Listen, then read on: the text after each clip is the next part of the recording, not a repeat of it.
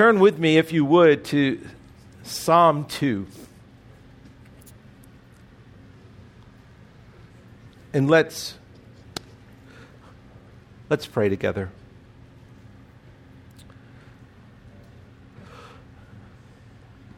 Father, we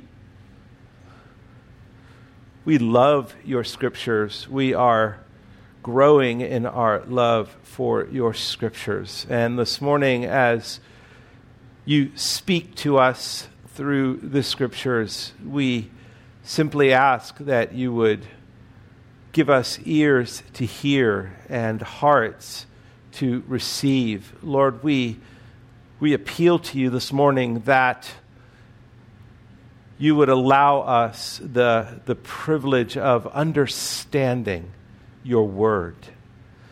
And that through that understanding this morning we would be encouraged and we would be refreshed and we would be challenged to become more like your Son.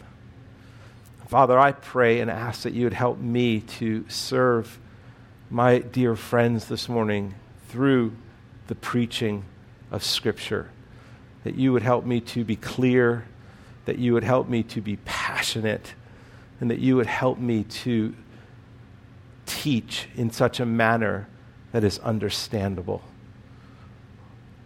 Lord, attend to your word. We have confidence that you are with us this morning. So we look to you to speak to us in Jesus' name. Amen. Just encouragement to pass your way, or I want to encourage you to do this. Each and every week, 52 weeks out of the year, you faithfully and you humbly sit there. You have your Bibles open. If you're older than 30, and for the rest of you, you have an iPhone in front of you. But you sit there and you listen to God's word. Different men are up here speaking. You take notes. I want to ensure that knowledge never puffs up among us, that we just gain more and more knowledge of Scripture, but that it is not being applied to our lives. I want it to be applied to our lives. I want each and every one of us, myself included, to interact with these passages, with the God who is speaking to us through these passages, to interact, and not just interact, to apply and see God, and who is faithful to change us through the power of his word. And one of the ways I think we can do that on Sunday when we leave this place, I know it's football season. I know the Redskins are playing, and within another couple of weeks you won't be watching them anyway. But when you go out to lunch, or you go home and you're sitting around at lunchtime, or even at dinner tonight, take some time to review the passage. Ask one another, what did God speak to you this morning? What did you find that you maybe could apply this morning? What change do you see in your life as a result of God in this passage speaking to you? And I am well aware that I am a fallible man trying to speak to you and preach to you the perfection of God in his Scripture. But at the end of the day, my confidence is not in my ability to articulate God's word. My confidence is in God's ability to articulate truth and power to you through his word, because he's the one that is speaking. And so when we leave each Sunday, let's not file our notes away and not see them again until we open up our notebook the following Sunday. But let's be faithful to honor the Lord through our wealth of the Scriptures, that we might be the men and women that God has called us to be through the application of God's word. Can we do that as a church?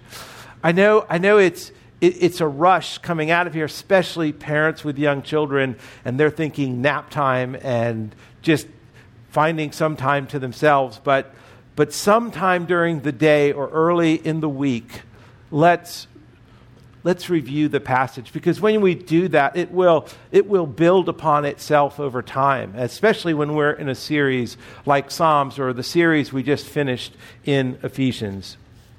Now, why the Psalms? Why were they written?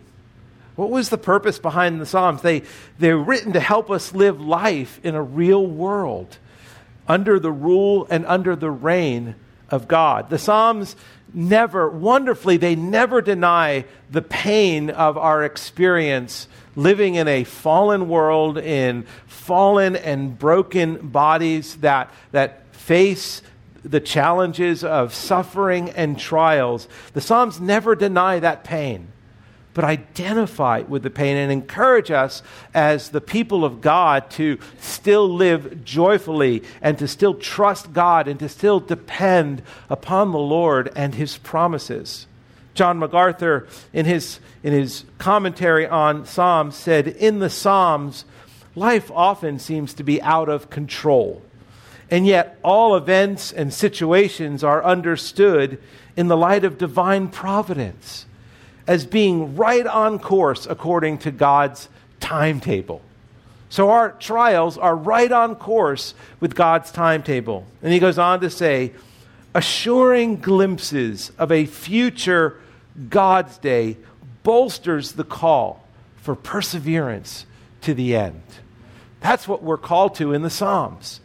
That in the midst of the pain and the trial that we experience, we have a God of providence, the God of providence, providence video, to see before, the God who sees before, the God who knows what we're going through, the God who in His sovereignty has permitted and ordained these times and these moments.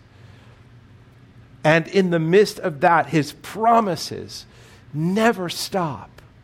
His promise of faithfulness and goodness and mercy and kindness. The Psalms are here to give us hope. It is a book filled with professions of faith, honest emotions, trust in God, and praise to Him. And it helps us to speak to God. These Psalms are designed to help us talk to God in our darkest moments. We can talk to Him because we believe that He is sovereign. We believe He is in control, and we can praise Him because we have seen all the amazing works that God has done in our lives. We've seen all the amazing works God has done in the lives of the men and women of Scripture. We not only have a written experience, but we all have a personal experience of the faithfulness of God. Now, the Psalms are made up, as we reviewed the first week, there are 7 different types or genres of Psalms. And in some of the Psalms, there are more than one type. So in one Psalm, you might have a wisdom Psalm and a kingship Psalm, or you might have a lament Psalm. At the same time, there will be a praise, an area of praise in that Psalm. The other Psalms, the confident Psalms, the lament Psalms, the hymns, the remembrance Psalms, the thanksgiving and kingship Psalms, we'll cover those in the coming week. So we'll go through all the different genres of Psalms, as well as throughout the year, we'll, on occasion, when we start our series in John, we'll take a break and review another Psalm. Because I want you to become very familiar with this book. I was just talking to somebody this week who just said, the Psalms are one of the books that I don't read very much. And we all have a few favorite Psalms. Just a few, that we just can return to again and again, but there's a lot more there. Because it's all God's Word, and it's all rich. So we want to be able to start and find our way, work our way through the pathway of Psalms, and to experience all that these authors want us to experience. Now, these Psalms cover a 1,000-year period from the first Psalm, Psalm 90, where Moses wrote that, to David's time, ending and going through the post-exilic Israel. And so these Psalms have a variety of history and experience that can meet all of us. And even though they are thousands of years old, they're relevant. They speak to us today. I think we saw that last week when we walked through Psalm 1, and this week I think we'll see the same thing in Psalm 2, which is a kingship psalm and a wisdom psalm. It's two genres in one psalm, but it's a companion psalm to Psalm 1. Psalm 1, as we recall from last week, Psalm 1 is an introduction to the entire Psalter, and the purpose, Psalm 1 is all about two ways to live. Either we're going to walk the way of the righteous or we're going to walk the way of the wicked. And Psalm 1 sets that up to say that is what you're going to discover throughout the entire book of Psalms. You're going to see time and again the ways that the wicked live. And you're going to see time and again throughout the Psalms the way the righteous live. And which way is the way you are going? And in Psalm 1 we saw there was only one who ever lived the opening verses that we saw, who did not walk in the counsel of the wicked, who never stood in the way of sinners, who never sat in the seat of the scoffers. There was only one man who was blessed who could do that, and that was the man Jesus Christ. But he made a way for us to live so that we do not walk in the way of the wicked, and we do not stand in the way of sinners, and we do not sit in the seat of scoffers. He has made a way for us that we can be like trees planted by streams of water with deep roots sunk, that we will yield fruit in season. Our leaf will not wither, and in all that we do, the scripture says we will prosper. Blessed is that man, and that is us. He opens with those words in Psalm 1, blessed is the man. But then in Psalm 2, a companion and also part of the introduction to the entire psalm. Psalm 2, let me read that to you. Read along with me. Why do the nations rage and the peoples plot in vain? The kings of the earth set themselves, and the rulers take counsel together against the Lord and against his anointed, saying, let us burst their bonds apart and cast away their cords from us. He who sits in the heavens laughs. The Lord holds them in derision. Then he will speak to them in his wrath and terrify them in his fury, saying, as for me, I have set my king on Zion, my holy hill. I will tell of the decree the Lord said to me, you are my son, today I have begotten you. Ask of me, and I will make the nations your inheritance, the heritage, and the ends of the earth your possession. You shall break them with a rod of iron and dash them in pieces like a potter's vessel. Now therefore, O kings, be wise, be warned, O rulers of the earth. Serve the Lord with fear and rejoice with trembling. Kiss the Son, lest he be angry, and you perish in the way, for his wrath is quickly kindled. Blessed are all who take refuge in him. Although not stated, as you can see, there's no author stated in this psalm. It appears that this psalm has been written by David because Acts 4:25, when the people are rejoicing at Peter's release from prison, they speak this psalm. And what they say in this psalm, and I'll read it to you.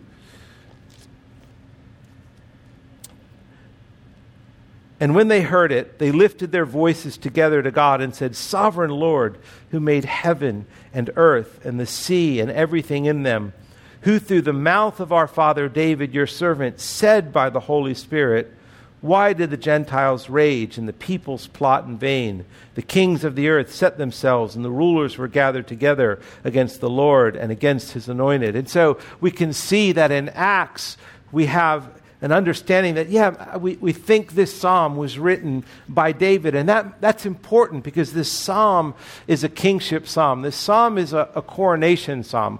This psalm, when a ruler was installed in Zion, when a ruler was installed as the king of Israel, there was a coronation. And in this coronation, God anoints, through the prophet, God anoints the new king.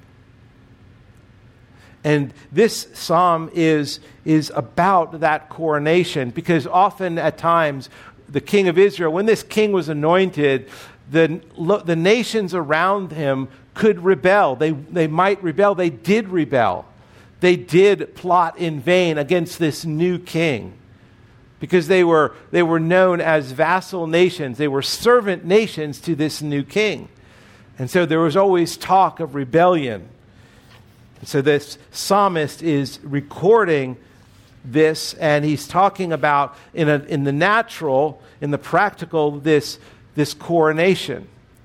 And it is possible, David speaking of his own coronation that we read about in 2 Samuel 7, because David is God's loyal servant. David was anointed by Samuel. David had a covenant by God, from God, to always preserve David's kingdom and his dynasty, and that one day through David, the ultimate king would come and rule all the nations. So this coronation psalm sets us up for that. But more importantly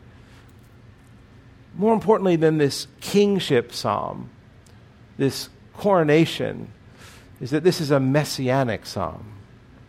This is a psalm that prepares us and tells us of the coming of Christ and who he is and his reign. Now, when the author, if it is David, wrote this psalm, he was not sitting down saying, I'm going to write a messianic psalm. He was not thinking that. But now, as post-cross Christians, we can look back and read this psalm and say, oh, wow, that's a messianic psalm. That's a psalm about Christ. This is a psalm that speaks, and it's a spiritual battle going on here. Yes, it is the nations raging against and plotting in vain against maybe the king of Israel, David, but more importantly, it's a messianic psalm. And when we read this, we read about nations raging and peoples plotting in vain, and the kings of the earth setting themselves against, and the rulers taking counsel together against the Lord and against his anointed. And we see, okay, there's something more to this. It's about our world rejecting the lordship of Christ. It's about our world saying to the King of Kings, I have no desire. I reject your lordship. That's what this book is about. And now Messianic Psalms are few. There's not a lot of Messianic Psalms, and we should pay careful attention to them. And we want to, when we're reading, look for those that are Messianic Psalms. But more importantly than the few Messianic Psalms is that in every Psalm, we want to see the gospel. Because from Genesis through Revelation, every page of Scripture has the gospel. It's not always standing right in front of you, clear as day. Sometimes you have to kind of look for it.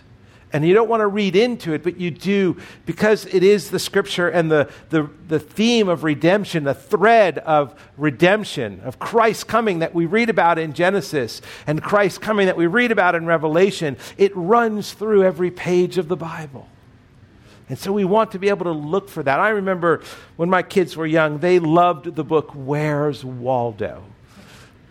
And we would sit down and we would look at these, for hours we could sit and go through page after page of Where's Waldo. Do you know Where's Waldo? You know, and I loved Where's Waldo? And sometimes I tell the kids, come on, sit down and let's look at Where's Waldo? And they'd go, Dad, no thanks, we know where Waldo is. And it's like, oh, well, I want to find Waldo. Come on, sit with me. Let me look for Where's Waldo. In every psalm, it's like, Where's Waldo?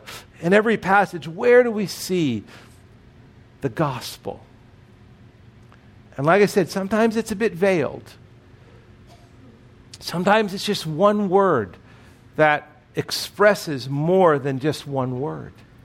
And I think we'll see that today. Now, Psalm 2 provides a very specific example for us of what we read about in Psalm 1 last week, where there was the man, blessed is the man who did not walk in the counsel of the wicked, nor stand in the way of sinners, nor sit in the seat of scoffers. And this was a psalm about who we are personally, but we get to Psalm 2, and now we're talking about nations. And we see that Psalm 2 is Psalm 1 coming to life.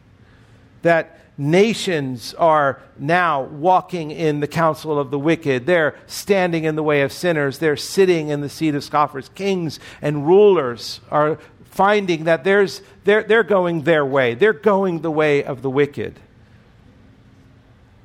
And in this Psalm 2, we are going to see the Lord take his place among the people.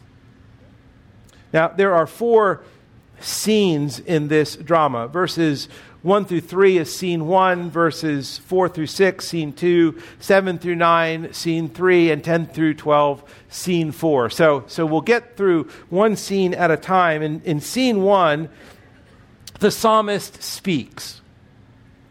So there's different voices speaking here. And in scene 1, the psalmist speaks. And he begins by saying, "Why do the nations rage, and the peoples plot in vain? The kings of the earth set themselves, and the rulers take counsel together against the Lord and against his anointed." And then he quotes the kings. "Let us burst their bonds apart and cast their cords from us." He is speaking and then telling what these kings are saying. The psalmist asks a great question. Why do the nations rage?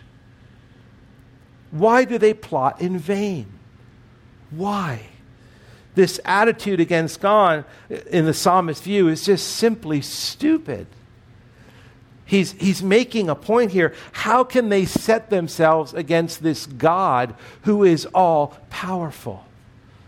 Because the psalmist knows God. And so he asks this question, what are they doing? Why are they doing this? What do they hope to achieve? How can they possibly succeed against God?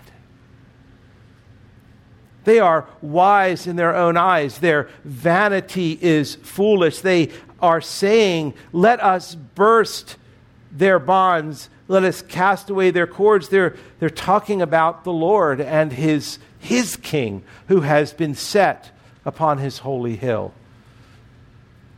And they are rebelling against God. This is typical of the fool that we read about in Psalm 14. The fool says in his heart, there is no God. He hates God and his heart rages against God. And we see that in our world today. Nations rage. People plot. People reject God and his anointed. Time and time again, we read in our newspapers and online, and we hear on the news more and more people finding every way possible and bringing lawsuits to take God's name out of our society, to find ways to quiet God. And the psalmist simply says, why? Why do they even try? Why do they even try? And I think it's encouraging to know that this psalmist understands the foolishness of this act of trying to remove God from our culture and our world, and to try and take counsel against him, to try and set ourselves against him, and to try and burst our bonds, to try and free ourselves from what people consider the constraint of God's rule and God's reign. They are loudly proclaiming their independence from God. The goal of their rebellion is their own lordship. And we see that in our world. But let's not let's be careful, because there are times in my own life I see pushing against the lordship, pushing against God's ways. And as Christians, we all can do that. As Christians, we all can try to pull apart the bonds, the place that God has us, to cast away the cords that God has around us. God has set us, Scripture says, in pleasant places, but there are times when our world is not filled with pleasant places. And we push against the Lord. And we push against His sovereign plan. We push against His sovereign wisdom. We try to make our own way. How often I have thought in the midst of a trial, if I were God, I would not do it this way. If I were God, I would not be going through this trial. How often we think like that, and how that is just like these kings who push God aside. And we don't see ourselves raging against God, and yet at times I think we might. Last year I was driving down the road, and we were living in Charlotte, North Carolina at the time, and we were working hard to get this church plant up and going, and I had gotten the news that we were moving forward, and then an hour later I got a phone call saying we needed to take a step backward, and it was like back and forth. And I remember driving down the road, and I was just saying to God, why are you doing this to me? Why? Are you capricious? Do you just suddenly give me a yes and then a no? What is going on? Lord, I don't understand. I was, in my own way, raging against the Lord. How long, O Lord?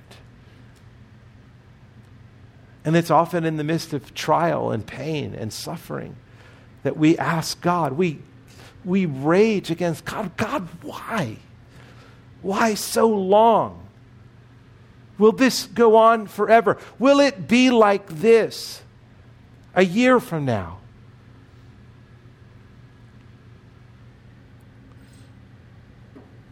We can be like these kings.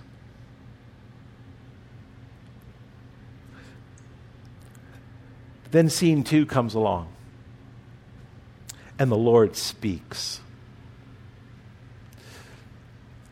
It's not just the narrator speaking, and it's not just the rebellious kings speaking. Now the Lord speaks. He who sits in the heavens laughs. The Lord holds them in derision. Now this, from what I studied, is the only time in Scripture where it says that God laughs. And it's not a pretty scene when God is laughing. He who sits in the heavens laughs. The Lord holds them in derision.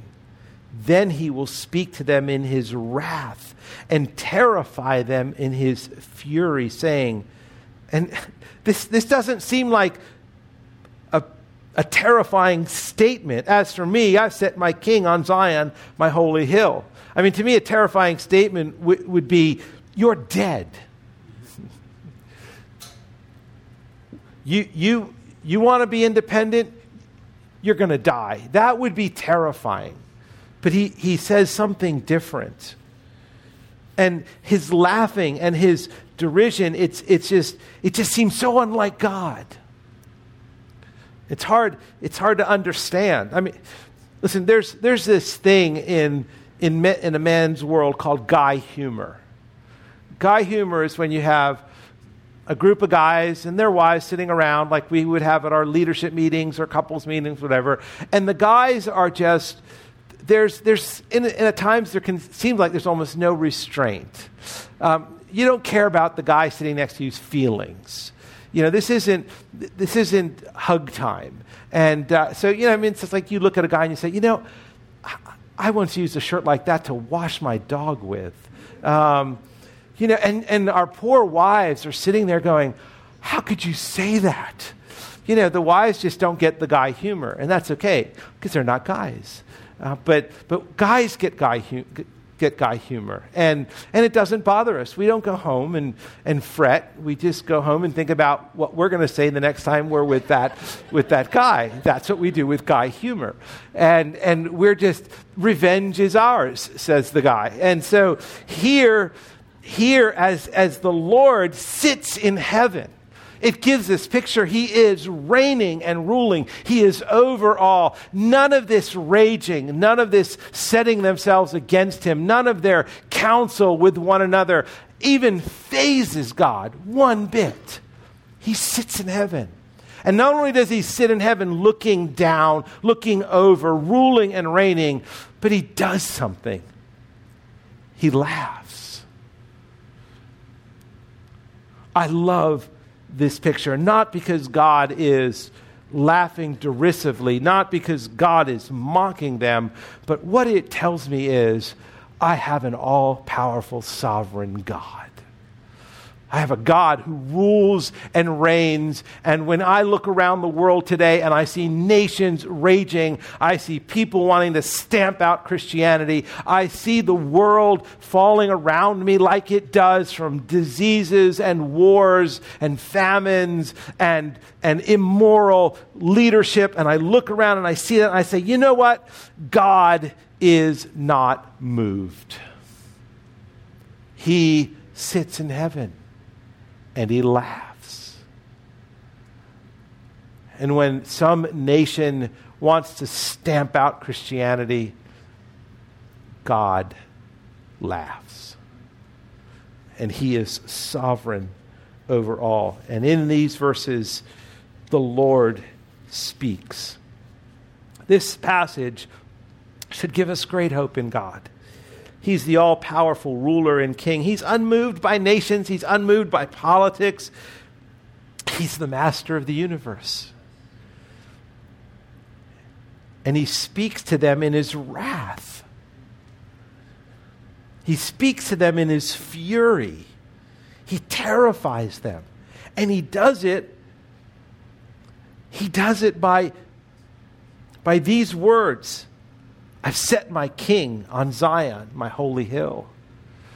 And what he's saying there is this: Christ is coming.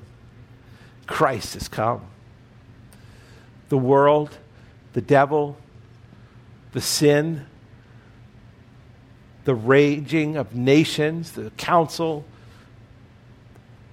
all that is under the rule and reign of Christ. Christ is coming. This messianic psalm tells us the King of Zion, the King of kings, not the King of Israel. No, the one who was promised in the covenant God made with David, that one day there would be one who sits on the throne, who is eternal, one who sits on the throne, whose reign will never end. That is the king that is on the holy hill, and that is the king you should be terrified of. That is the king whose fury and wrath will be made known on the final day. That is the king who we read about is coming one day again. And that king is ruling and reigning, and rage all you want. It doesn't matter. It doesn't matter. That prophetic word right there puts the gospel on display. That's the gospel. Christ has come. That's the gospel. God is at work, and the ultimate king is coming.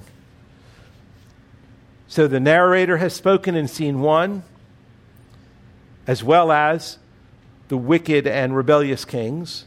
And then in scene 2, we see God speaking. And now in scene 3, verses 7 through 9, we see Jesus entering into the picture. He's on the scene, and he's speaking. And this is what he says. I will tell of the decree. The Lord said to me, you are my son. Today I have begotten you. Ask of me, and I will make the nations your heritage, and the ends of the earth your possession. You shall break them with a rod of iron and dash them in pieces like a potter's vessel. Jesus is now speaking.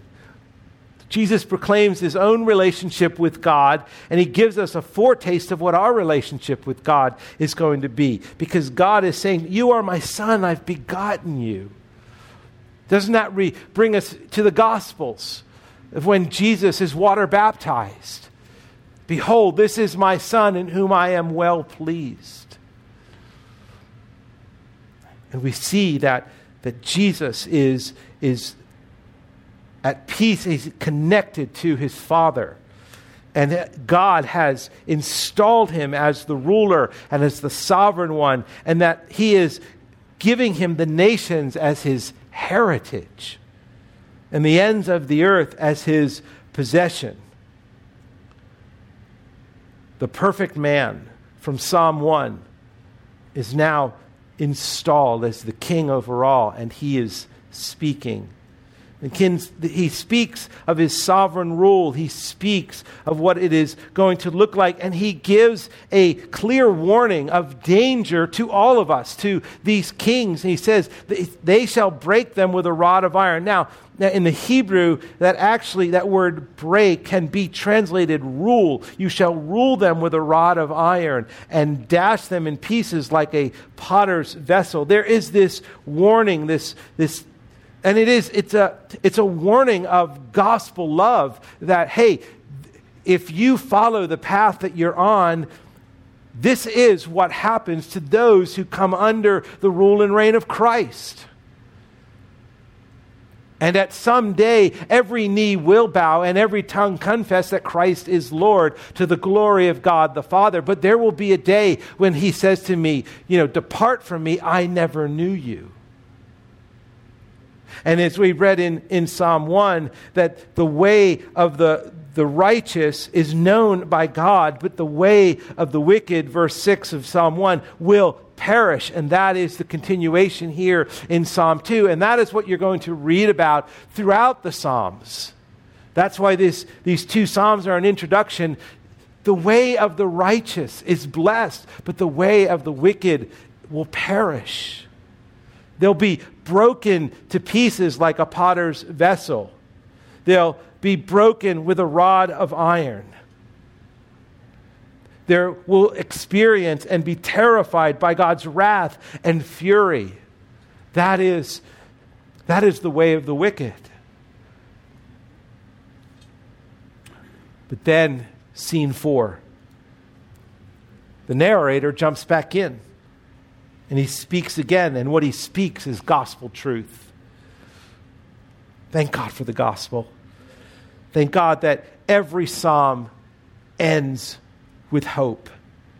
These two Psalms, Psalm 1 and Psalm 2, are perfect introductions to other Psalms because although they're not messianic Psalms, they are saturated with gospel hope. And this Psalm especially not only is messianic in introducing us to the coming Savior, but it is a message of gospel hope. Read these last words with me in verse 10. Now therefore, O kings, be wise. Be warned, O rulers of the earth. Serve the Lord with fear and rejoice with trembling. Kiss the Son, lest he be angry and you perish in your way, for his wrath is quickly kindled. Blessed are all who take refuge in him. Be wise and be warned are two favorite expressions in wisdom literature that you would read in Proverbs. And so that's why this psalm is also a wisdom psalm, because there is a warning here. Be wise, be warned. Do these things. Serve the Lord. And what this psalmist is bringing them back to is the gospel hope of repentance. He's talking to the very kings who were raging against the Lord, who were taking their counsel against God, who were setting themselves up against the rule and reign of God. And he's telling them, now therefore, O kings, be wise. Be warned.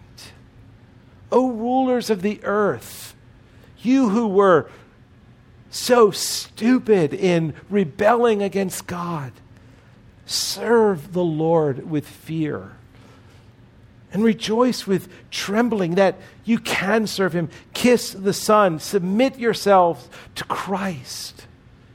Come under his lordship. Repent. The very fact that these rebellious kings who God mocked and scoffed and laughed at derisively, these very kings now have the opportunity to turn to God. Is that not our gospel? Is that not the good news of the gospel? And if we, in some ways, are like these kings where we have turned away from the Lord, we have rage at times against God, we have at times separated ourselves from the Lord, we can return. We can repent because the gospel is being proclaimed here. Be wise and be warned. Serve the Lord with fear. Kiss the Son. In other words, come under his submission. Return to the Lord and repent, lest you perish, because the way of the righteous is blessed. The way of the wicked perishes. And the wrath of God is real. And apart from understanding the wrath of God, twice in this passage, this psalm, we see God's wrath coming to bear. We see God's terrifying nature coming to bear. We see God's fury coming to bear. We see God dashing and breaking coming to bear. We see God saying he will be angry and you will perish. And yet in the midst of this, the king has been set on his holy hill. And the way of repentance is possible. The gospel is available to you now. And if you are not a believer, this passage is saying, repent. Come to Christ. Fear God. Be warned. Be wise. The way of the righteous is with Christ. The psalmist speaks again and again and offers mercy and grace to the very ones who've plotted against God. They are offered forgiveness and hope. And there are some imperatives here. There are some commands here. And the question is, do you serve the Lord with fear? Do you rejoice with trembling?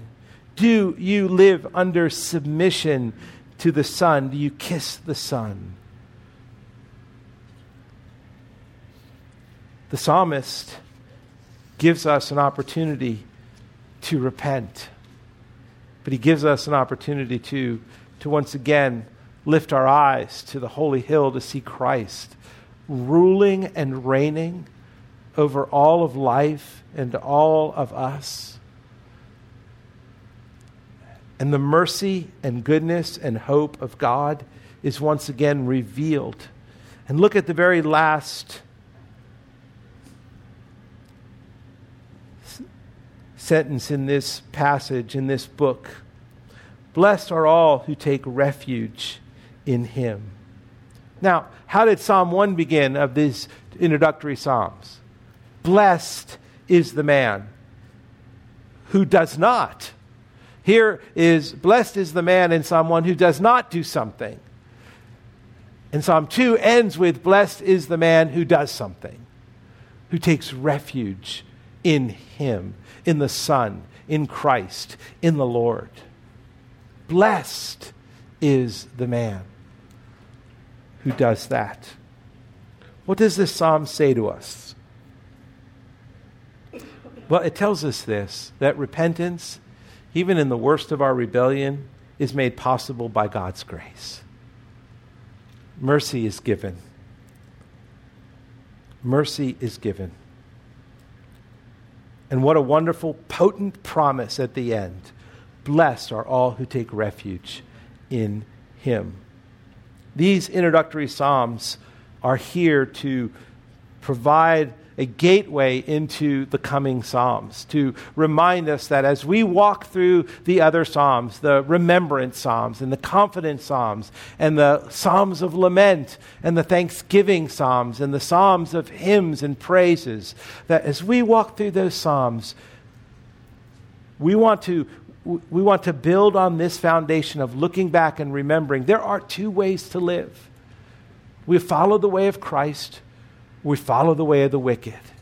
And the way of Christ is blessing, and the way of the wicked is perishing. And we want to be blessed. We want to be blessed. Let's pray. Father, thank you that no matter where we look in your word, the gospel speaks to us. And it tells us of the love of your Son for the world. And Lord, we've experienced that love. And as we move on into the other Psalms of your inspired word, Lord, would you speak to us, please, and remind us the way we're to live and of the good news of the gospel. Lord, I pray that you would bless your church this morning. May they experience your love and your grace. May they be aware of your forgiveness through mercy and grace. God, bless my dear friends this morning, I pray in Jesus' name.